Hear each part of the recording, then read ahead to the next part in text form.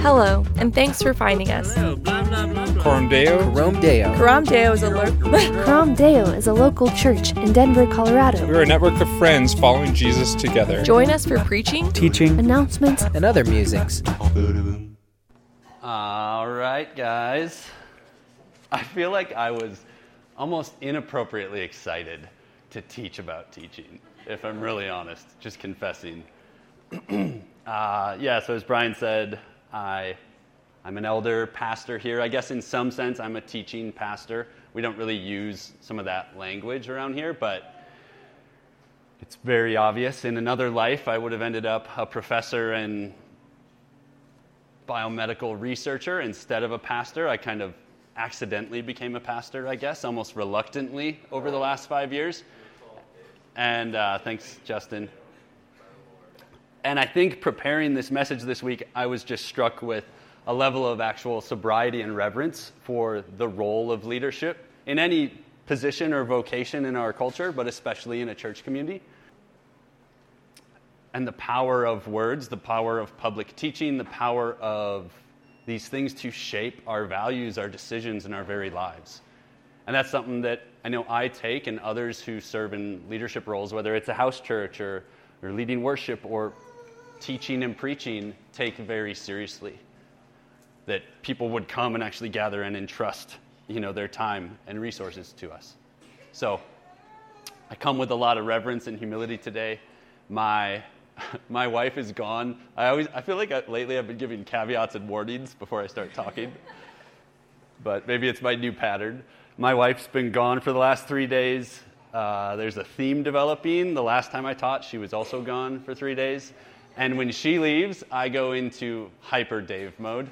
And I get spreadsheets and to-do lists, and I work 16 hours a day, and it's probably not healthy, but I only have 72 hours, so why not? So that's my first caveat. My second caveat is asking someone who's naturally, by temperament, typology, a teacher, to teach about teaching. That's just a recipe for chaos. So I thought that I would, in the spirit of that, I was reminded of one of my favorite books by Mortimer Adler. This is How to Read a Book. And in this, Adler talks about the 4 different approaches to reading and the 4 different ways that you could be reading his book while you read about those 4 different ways. So I was very tempting to turn this whole message into pedagogy and academic theory about the art of teaching. And we could do that another time. If that excites you, we could get coffee.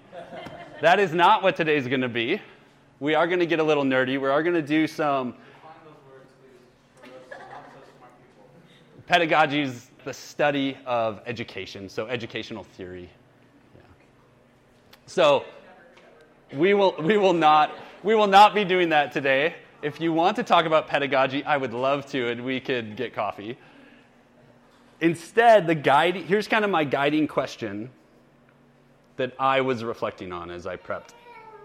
What does it mean for Jesus to teach from and with authority for the purpose of gaining wisdom?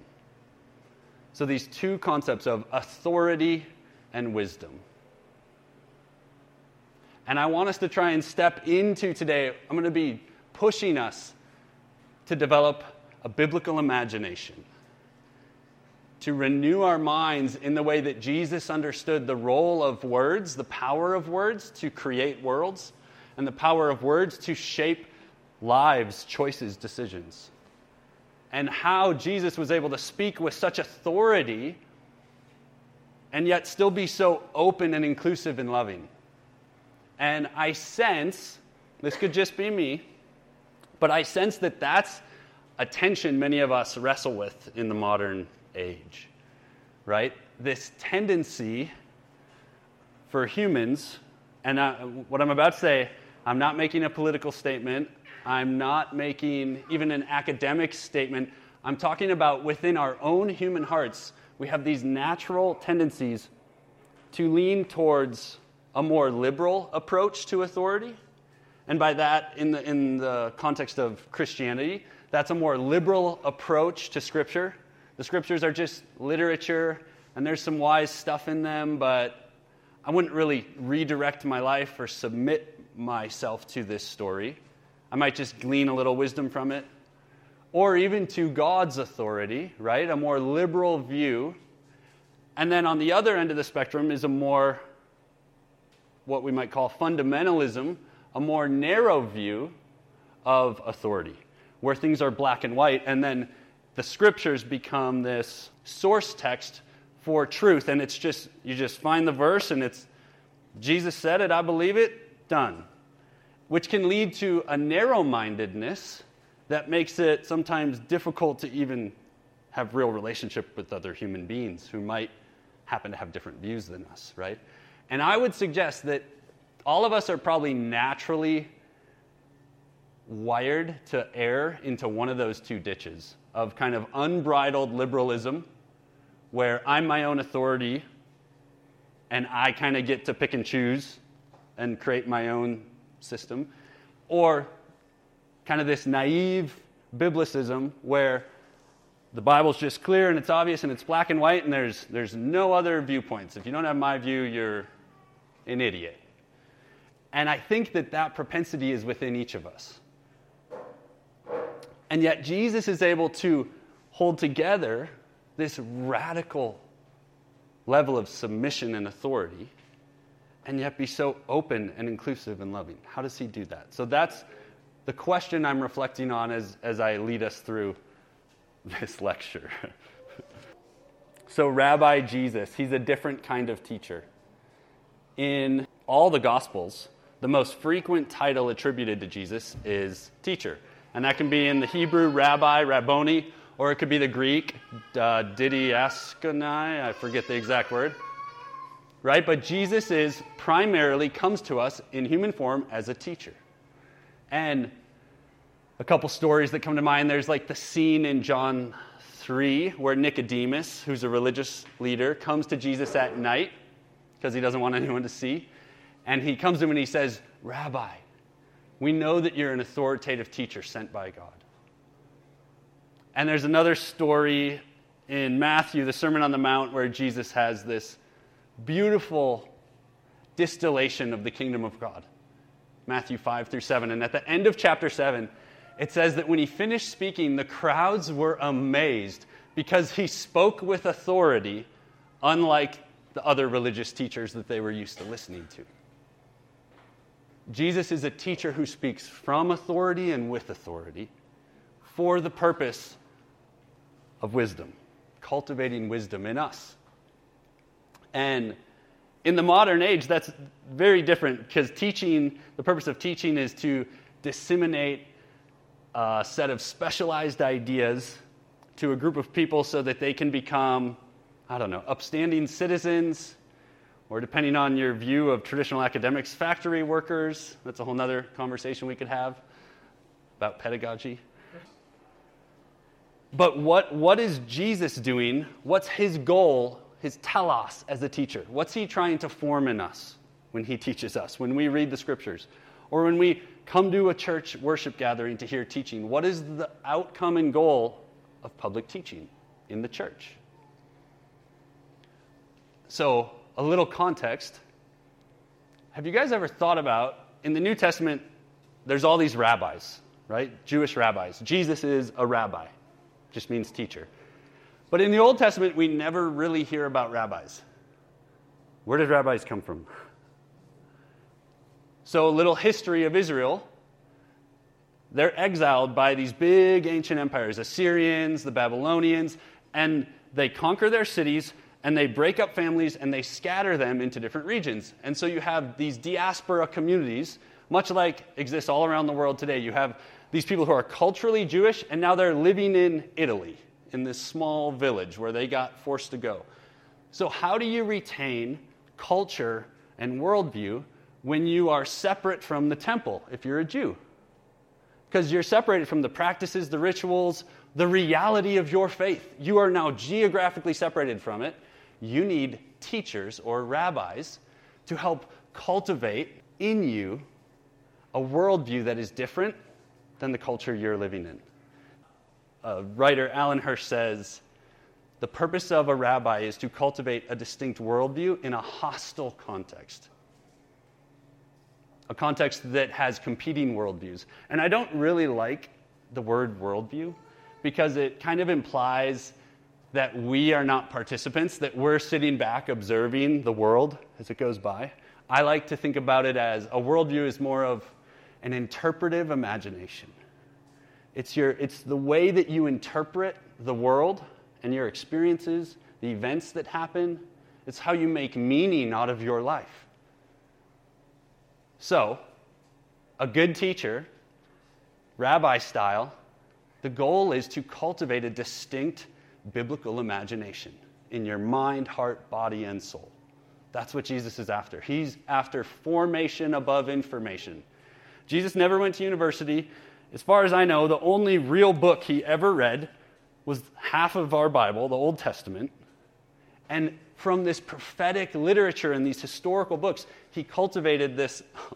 Didn't start the timer, sorry. Freebie, free 5 minutes. From these Old Testament scriptures, he's so saturated. He'd probably memorized the majority of the Old Testament. His imagination, his interpretive framework for the world is saturated in this prophetic literature of the people of Israel. So how do we, in the modern day, how do you cultivate this imagination, this interpretive imagination, this worldview? Well, I'd argue this is a little simplistic and we could go off on a lot of bunny trails. There's 3 primary components that shape your view of the world, how you see yourself, how you see others. You have a community of people who engage in shared practices, and they're centered around a unifying story. And this is not just a Christian thing, this is a sociological thing that people have studied and observed. Worldviews are formed as people gather, participate in shared practices, and it's all orienting them towards a shared story. People, practices, stories. And we see this in the people of Israel. And in many ways, what is a church?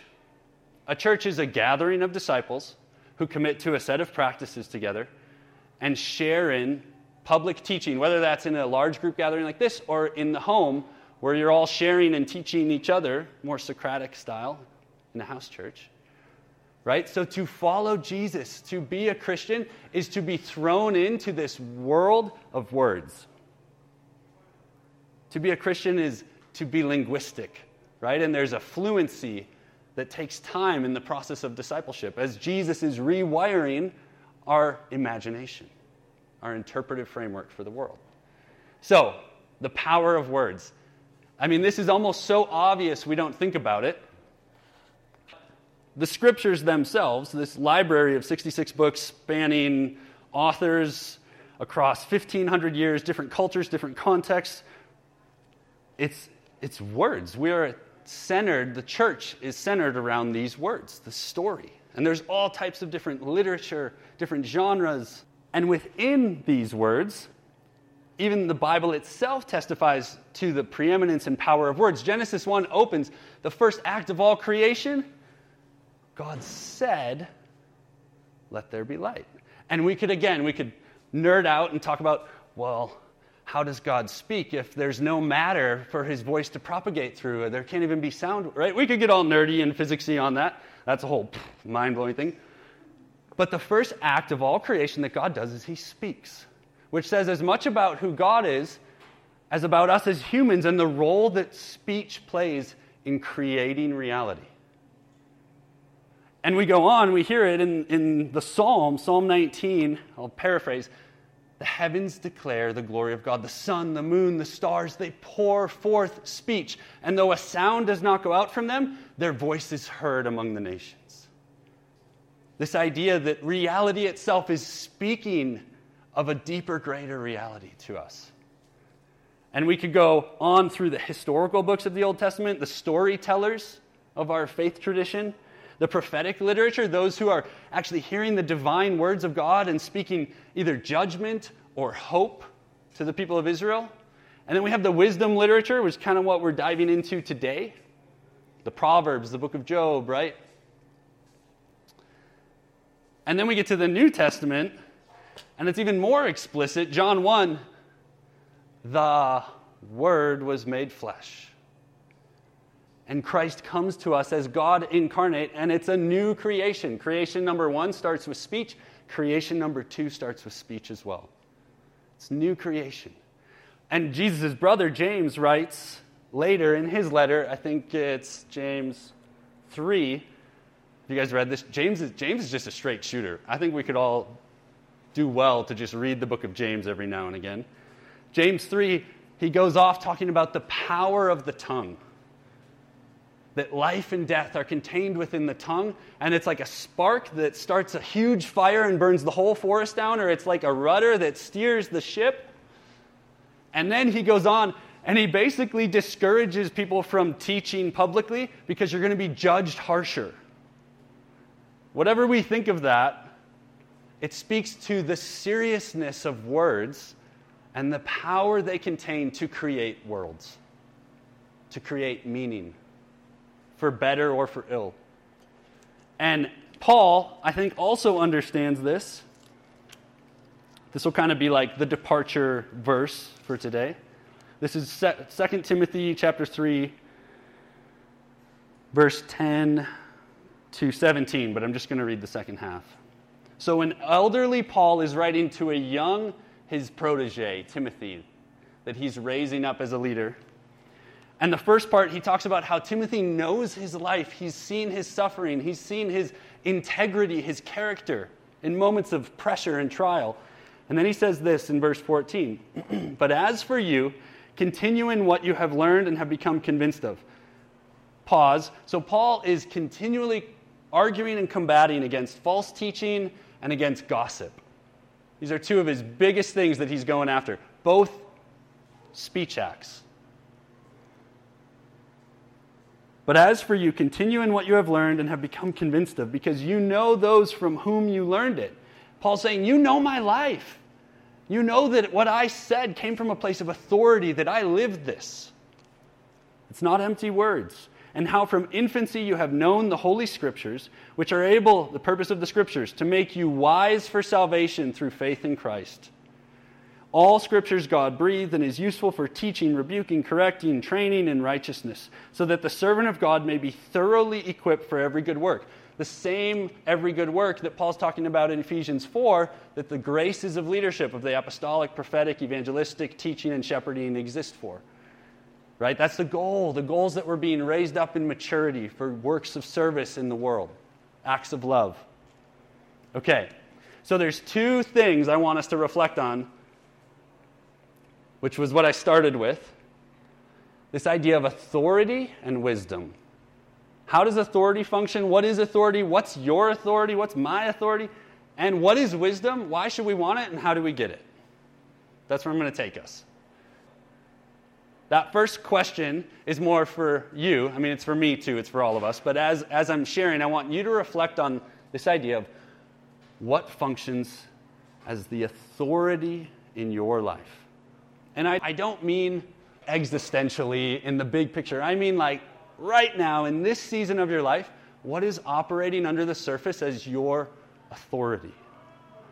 What are the voices, the stories? Sociologists call this a constitutive narrative. It's a narrative that you've adopted as that guides your worldview. What is functioning as your authority in this season of your life? And then the second question, which we'll talk about, is what on earth is wisdom and how do we get it? Authority and wisdom. Okay. Pause. This is an interlude. This is why I was getting so excited. We're going to do a little science experiment. I need 2 volunteers. Yes, I knew Mo was going to come. Mo, I need you to have your phone. You're going to be our timer. Matthew. So, I have set up here a little experiment. That's fine. No, it's fine. You can see. All right. So you can sit here with your back to everyone. Mo's going to have a timer. So let me give a little context. So in 2015, a bunch of researchers funded by the BBC in the UK were doing some social experiments around the role of language and how it shapes our perceptions. And they traveled to an African nation called Namibia to study this specific people group called the Himbas. And the Himbas are unique for all kinds of reasons. I won't get into it. But they conducted this experiment, which you're all going to watch us conduct the same exact experiment with Matthew right now. So this is so simple, a 3-year-old could do it. They brought these people into a tent, and they had a computer screen set up with images on it, and images of shapes that are with different colors. And so Matthew, as my guinea pig, Mo, you have your timer ready? Yeah, like how, do you want me to have it on a timer? Or Do a stopwatch. Okay? So Matthew, here's the simple question. Can you point to the square that is a different color? Yes. Good job. Okay, how long did it take? Well, I mean, with his motion, it's like 3 seconds, okay. Okay, same question, Matthew. Can you point to the square that's a different color over here? That looks pretty similar to me. This one's maybe slightly darker, but it could be lighter. Oh, the larger gray square that it's all in.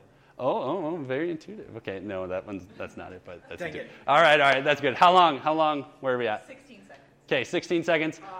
And he still hasn't been able to identify it. Okay, you guys can sit down. That's it? You can return if you want. Okay, so let me explain this a little and what they hypothesize is going on. So the answer is this green right here is a different shade.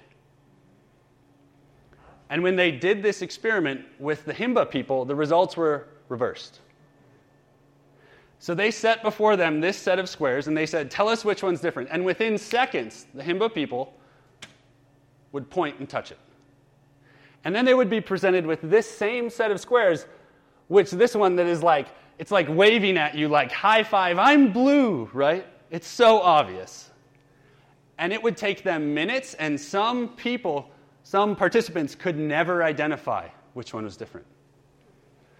And this is the exact image. I downloaded it from the researcher's website. This is the exact image they're shown, and they can't see it. Just like we can't see that one. And so their best hypothesis of what's going on is that our brains are centered around these linguistic centers. And so there's a reality out there in the world that we perceive through our senses, and it travels through our neurons, and our neurons get to some point down the chain, and they go, where do we put this? It's called interpretation or perception. And language helps provide the recycling bin categories to organize what you perceive, your experiences. And so if you have a different linguistic structure, so the Himba people only have 5 words for color. Vapa, Sarandu, Dumbu, Boru, and Zuzu. And if you look at this chart, if you want to get real nerdy, you can come up after, you see that green and blue, certain tones of green and blue fall under the same classification of color. Here's this one's simpler. Green and blue, boo-roo. Yet they have different distinct categories for different shades of green. Okay. Thanks for entertaining me. Why on earth is that relevant at all? Well, we need to do a little bit of philosophy and a little bit of biblical philosophy. But I would suggest if language, even if that hypothesis is 60% true, if language plays that fundamental a role, I mean, what could be more objectively real than color? I mean, I studied physics and was a researcher in the field of optics, and blue is blue. 450 nanometers is the median wavelength of blue. 550 nanometers is the median wavelength of green. 100 nanometers, that's a big difference in the EM spectrum. It could not be more objective. Color's not subjective. It's not like art. I like that one. I don't. Color is color. It's as objective and real as anything, as matter, as gravity, right? Yet humans perceive it different.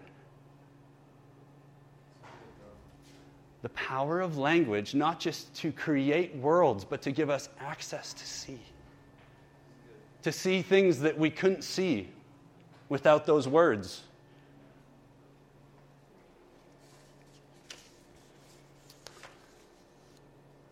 So this leads us into this question of how do we become wise like Jesus intends for us?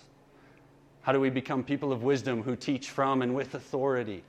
Well, a little more nerdy philosophy. Some of you might have taken a high school philosophy class or a college philosophy class. I am by no means a philosopher. I'm a peddler at best. But I understand some things, and I've pieced together some things. There are three basic branches of philosophy: metaphysics, epistemology, and ethics. Metaphysics is the study of what is. It's reality. This is where we get what I studied, physics. It's the physical world, the objective world, the reality that is. You could think of this like the terrain, a little metaphor. Epistemology comes from the Greek episteme, means knowledge or gnosis, and it is the study of how these creatures, how humans map that reality or come to know that reality. How does knowledge work? How does it go from being out there to in here to I understand? So we'd call this is the map of the terrain. So we have the terrain, we have the map, and then ethics is what are you going to do about it? What are you going to do? What are you going to choose? What is good? What is bad? What's valuable? What's invaluable? What is good? What's evil? Right? Wrong? So we could call this your compass. How do you navigate the moral choices of life?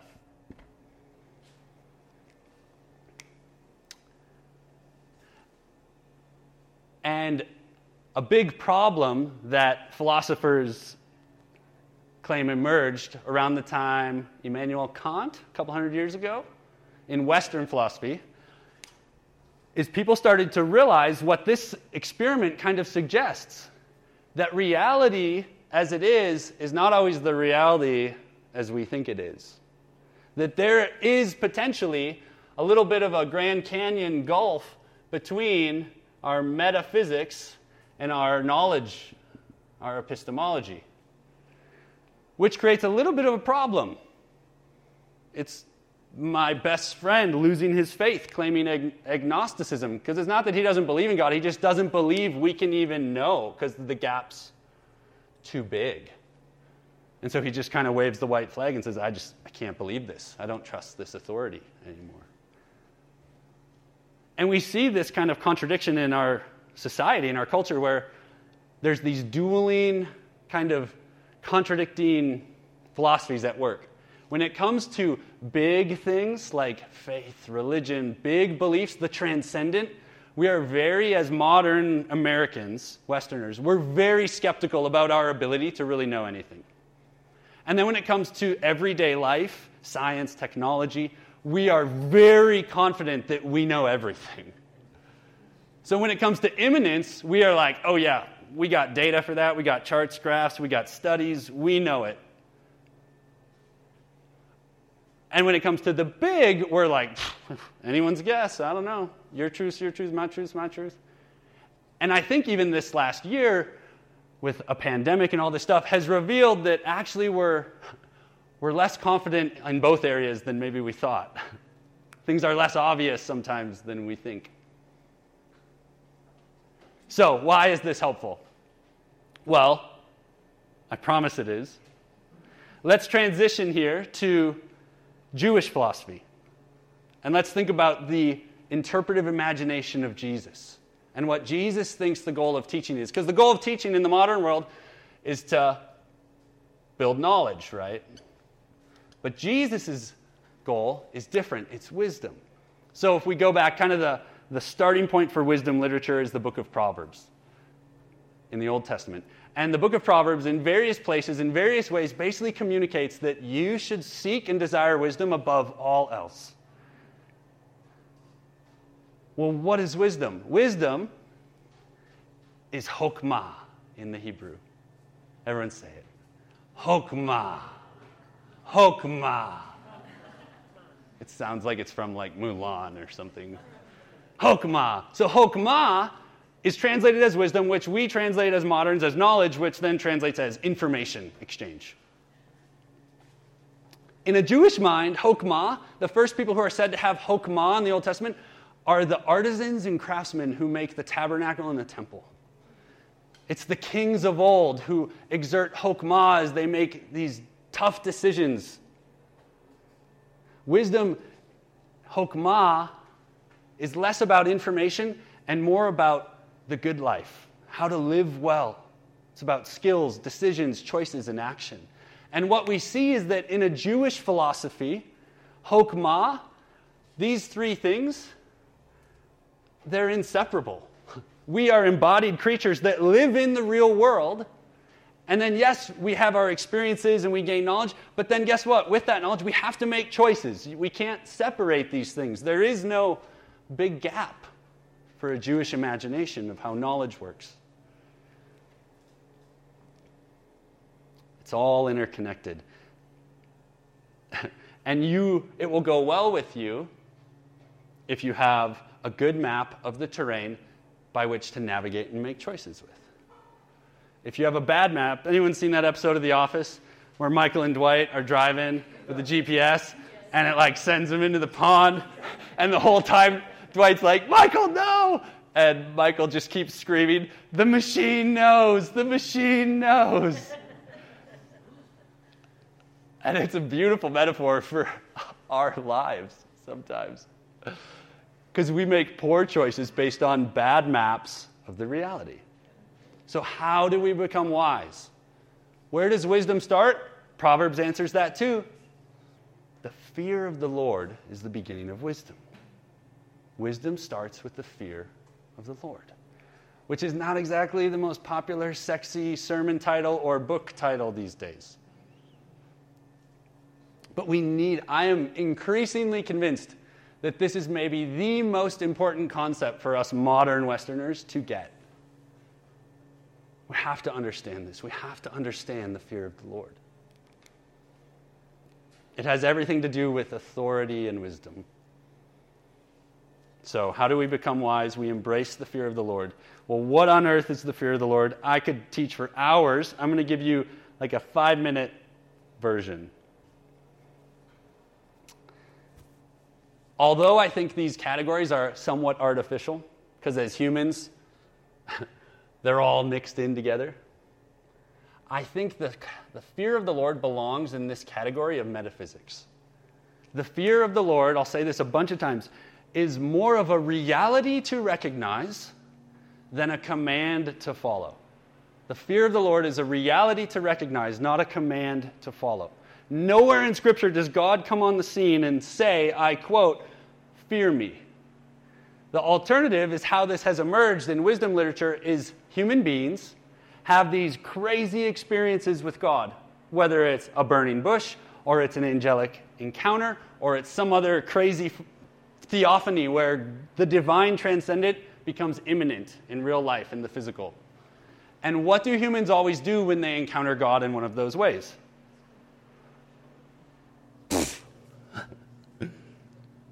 They fall on the ground, and usually there's some trembling and shaking involved. And here's the beautiful part. What does God always say, or the angel always say? What's the first thing? Fear not. So the fear of the Lord has everything to do with the nature of God, the metaphysical reality. Soren Kierkegaard, famous Danish philosopher, talks about it as the infinite qualitative difference between God and humanity. The gulf of the substantive difference between God and reality. Little illustration to bring it to home. I used to live on the Big Island of Hawaii with Seo and a few other people in the room. And Hawaii has one of the only active volcanoes in the world. Down on the south island of the Big Island, it's a national park, it's awesome. And if you're really lucky and you go there at a certain time, you can go roast a marshmallow on some lava as it flows out into the ocean, and it's cool. Super fun. You should do it. Very touristy, but you should do it. We are living there, and some guests are visiting, and we want to show them a good Hawaii adventure. So we come up with this plan. We've heard rumors of this. We've never done it. But at the center of Volcanoes National Park is a cauldron of lava. And when I say cauldron, I don't mean like little witch's cauldron. I mean like mile-high stadium size, hole in the ground, filled, going down to the Earth's core with magma, liquid hot magma. And we think, wow, what a memorable experience to sneak into the park after hours and hike out to the edge of the cauldron and Frodo style throw rocks into the lava and watch it melt. And it's illegal. Because normally when you pay and go to the park, you get to go to this visitor center up on a cliff, and from 2 miles away you put a quarter in some binoculars and you go, ooh, the cauldron. And it's about this big. And we wanted to hike up to the edge of this cauldron. So we're, young millennials in our 20s, we're carefree, lackadaisical. So midnight, we drive the 90 miles down to the park, and we sneak through the forest a couple miles, and we're just having a good old time. Laughing, chumming it up, jovial. And I'll never forget the moment we stepped out of the jungle onto the actual lava field, and then it's about a quarter-mile walk up to the edge of the cauldron. Everyone went silent. And at that moment, we all realized, holy crap, we're hiking up to a volcano that could kill us. And we step out of the forest, we all go silent, and I remember looking at the ground and feeling it in my feet, just these little micro tremors. The ground's just shaking. And all of a sudden, I felt very afraid. And we proceeded to walk slowly past boulders the size of minivans, which got there because the volcano exploded and shot them a mile into the sky, and then they landed on the lava field. And we're just walking past, like touching these boulders that used to be down in the Earth's core. And we get up to the edge, and I kid you not, I've never felt so afraid in my life. The volcano they didn't have to put a sign there saying, "Volcano, be afraid."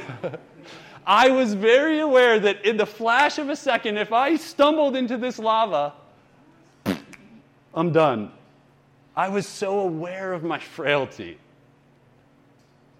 I was so aware of the infinite qualitative difference between the lava cauldron and my 160 pounds of frail flesh. That's how the fear of the Lord functions. Can't conjure it up. And the writers of Scripture tell us that it is wise and life will go well with you if you acknowledge this foundational starting point of reality. It's like sleeping 8 hours a night or acknowledging gravity when you're on a high place. God's not commanding it for the sake of obedience, to test you. It's a reality of the cosmos. And if you don't recognize it, you have a bad map from baseline. Your map, it's like the old maps of California that used to say it was an island. Do you guys know about this? This one cartographer made a map of California having it as an island, and then for 150 years, people thought California was an island. Even though you could walk from New Mexico to California, somehow people didn't realize because they had a bad map. Makes navigating really hard. What am I getting at? We could talk about that a lot more.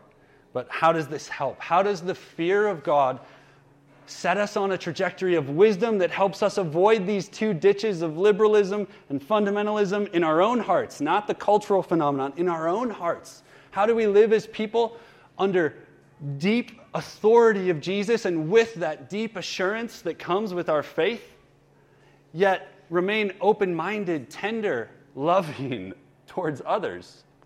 How do we hold these in tension? So the fear of the Lord, it's not a command to follow, but a reality to recognize.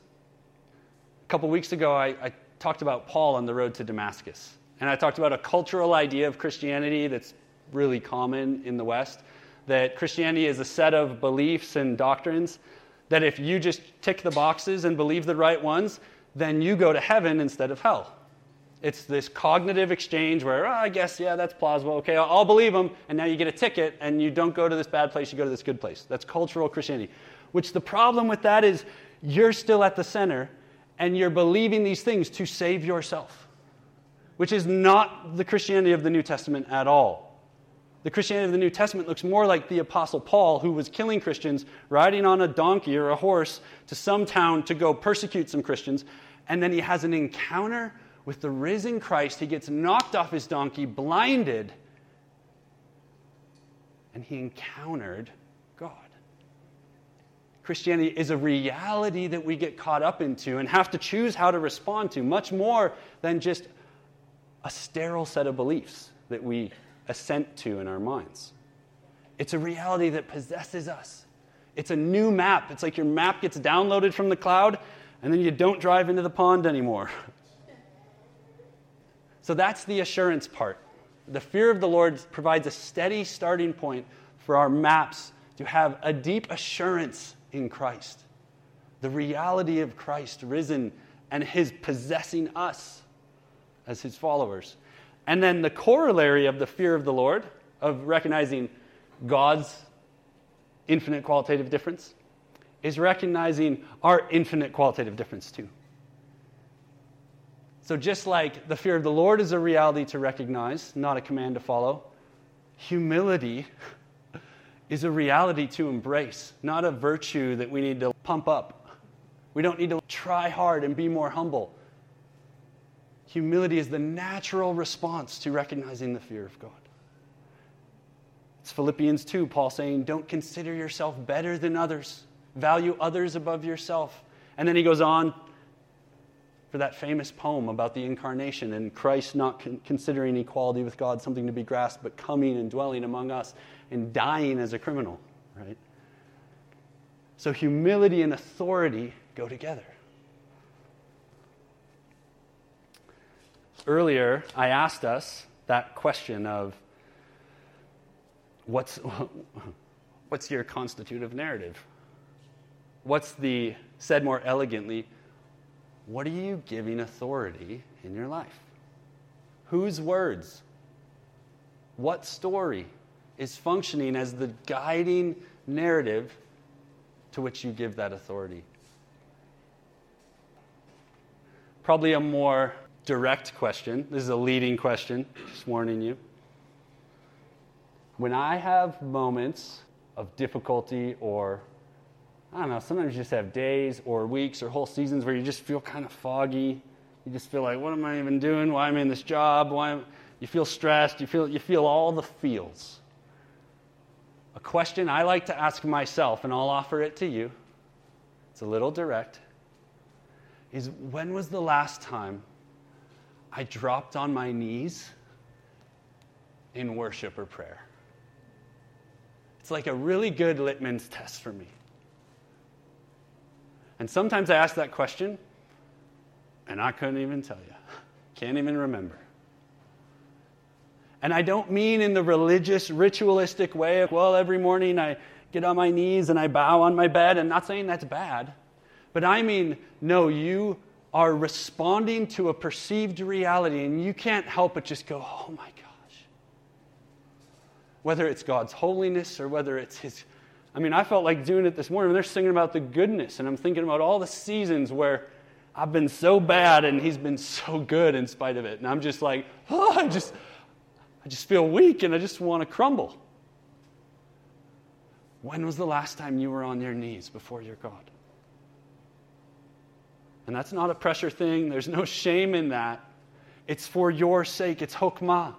Your life will go better if we live our lives with that fundamental posture of recognizing his authority and our frailty. It'll make us more tender, more gentle, more loving, more patient, more kind, more open. Yet at the same time, wildly resilient and confident and assured in our Lord and what he's done. And we don't even need to have all the answers. It helps us navigate that gap between those ditches.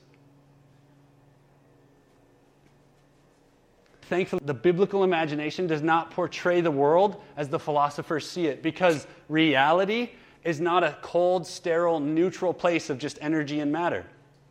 In a biblical imagination, in a prophetic imagination, reality is fundamentally a triune God in relationship of love for all eternity. And this metaphysical reality is not just sitting over there across this chasm we can't cross. It's wildly, actively trying to reveal itself to us. It's not on us to figure out our epistemological, hermeneutical, interpretive lens and get it right.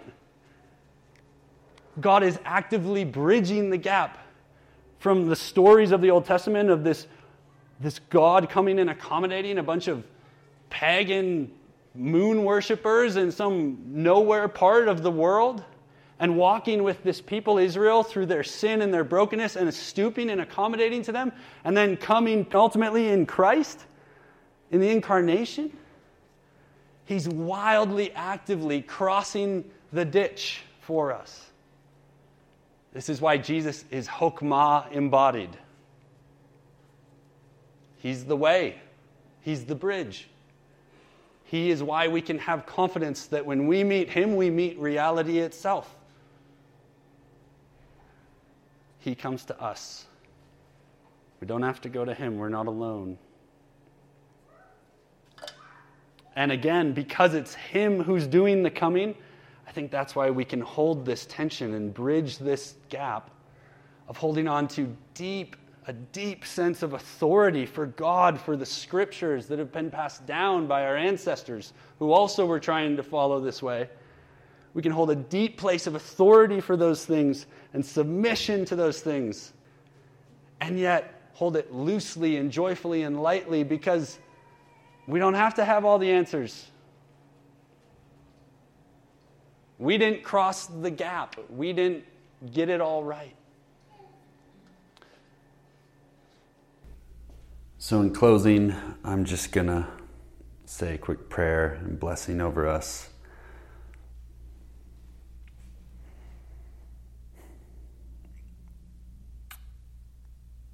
Father, we just acknowledge our need.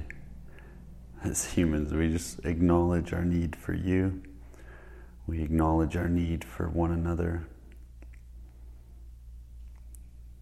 And we just acknowledge the reality that we're not even capable of figuring all these things out sometimes. We're not even capable of having a perfect map, and we thank you that you're so faithful to come to us. We're so thankful that you're so faithful to reveal aspects of reality that we so desperately need to see. Truths about ourselves, truths about the dignity, value of other people, truths about who you are, things that we could never know or never come up with on our own. And so I just pray that over our community and anyone listening. I just pray that spirit that Paul prayed for, the spirit of wisdom and revelation. I pray that you would make us people grounded in a sense of assurance in your authority.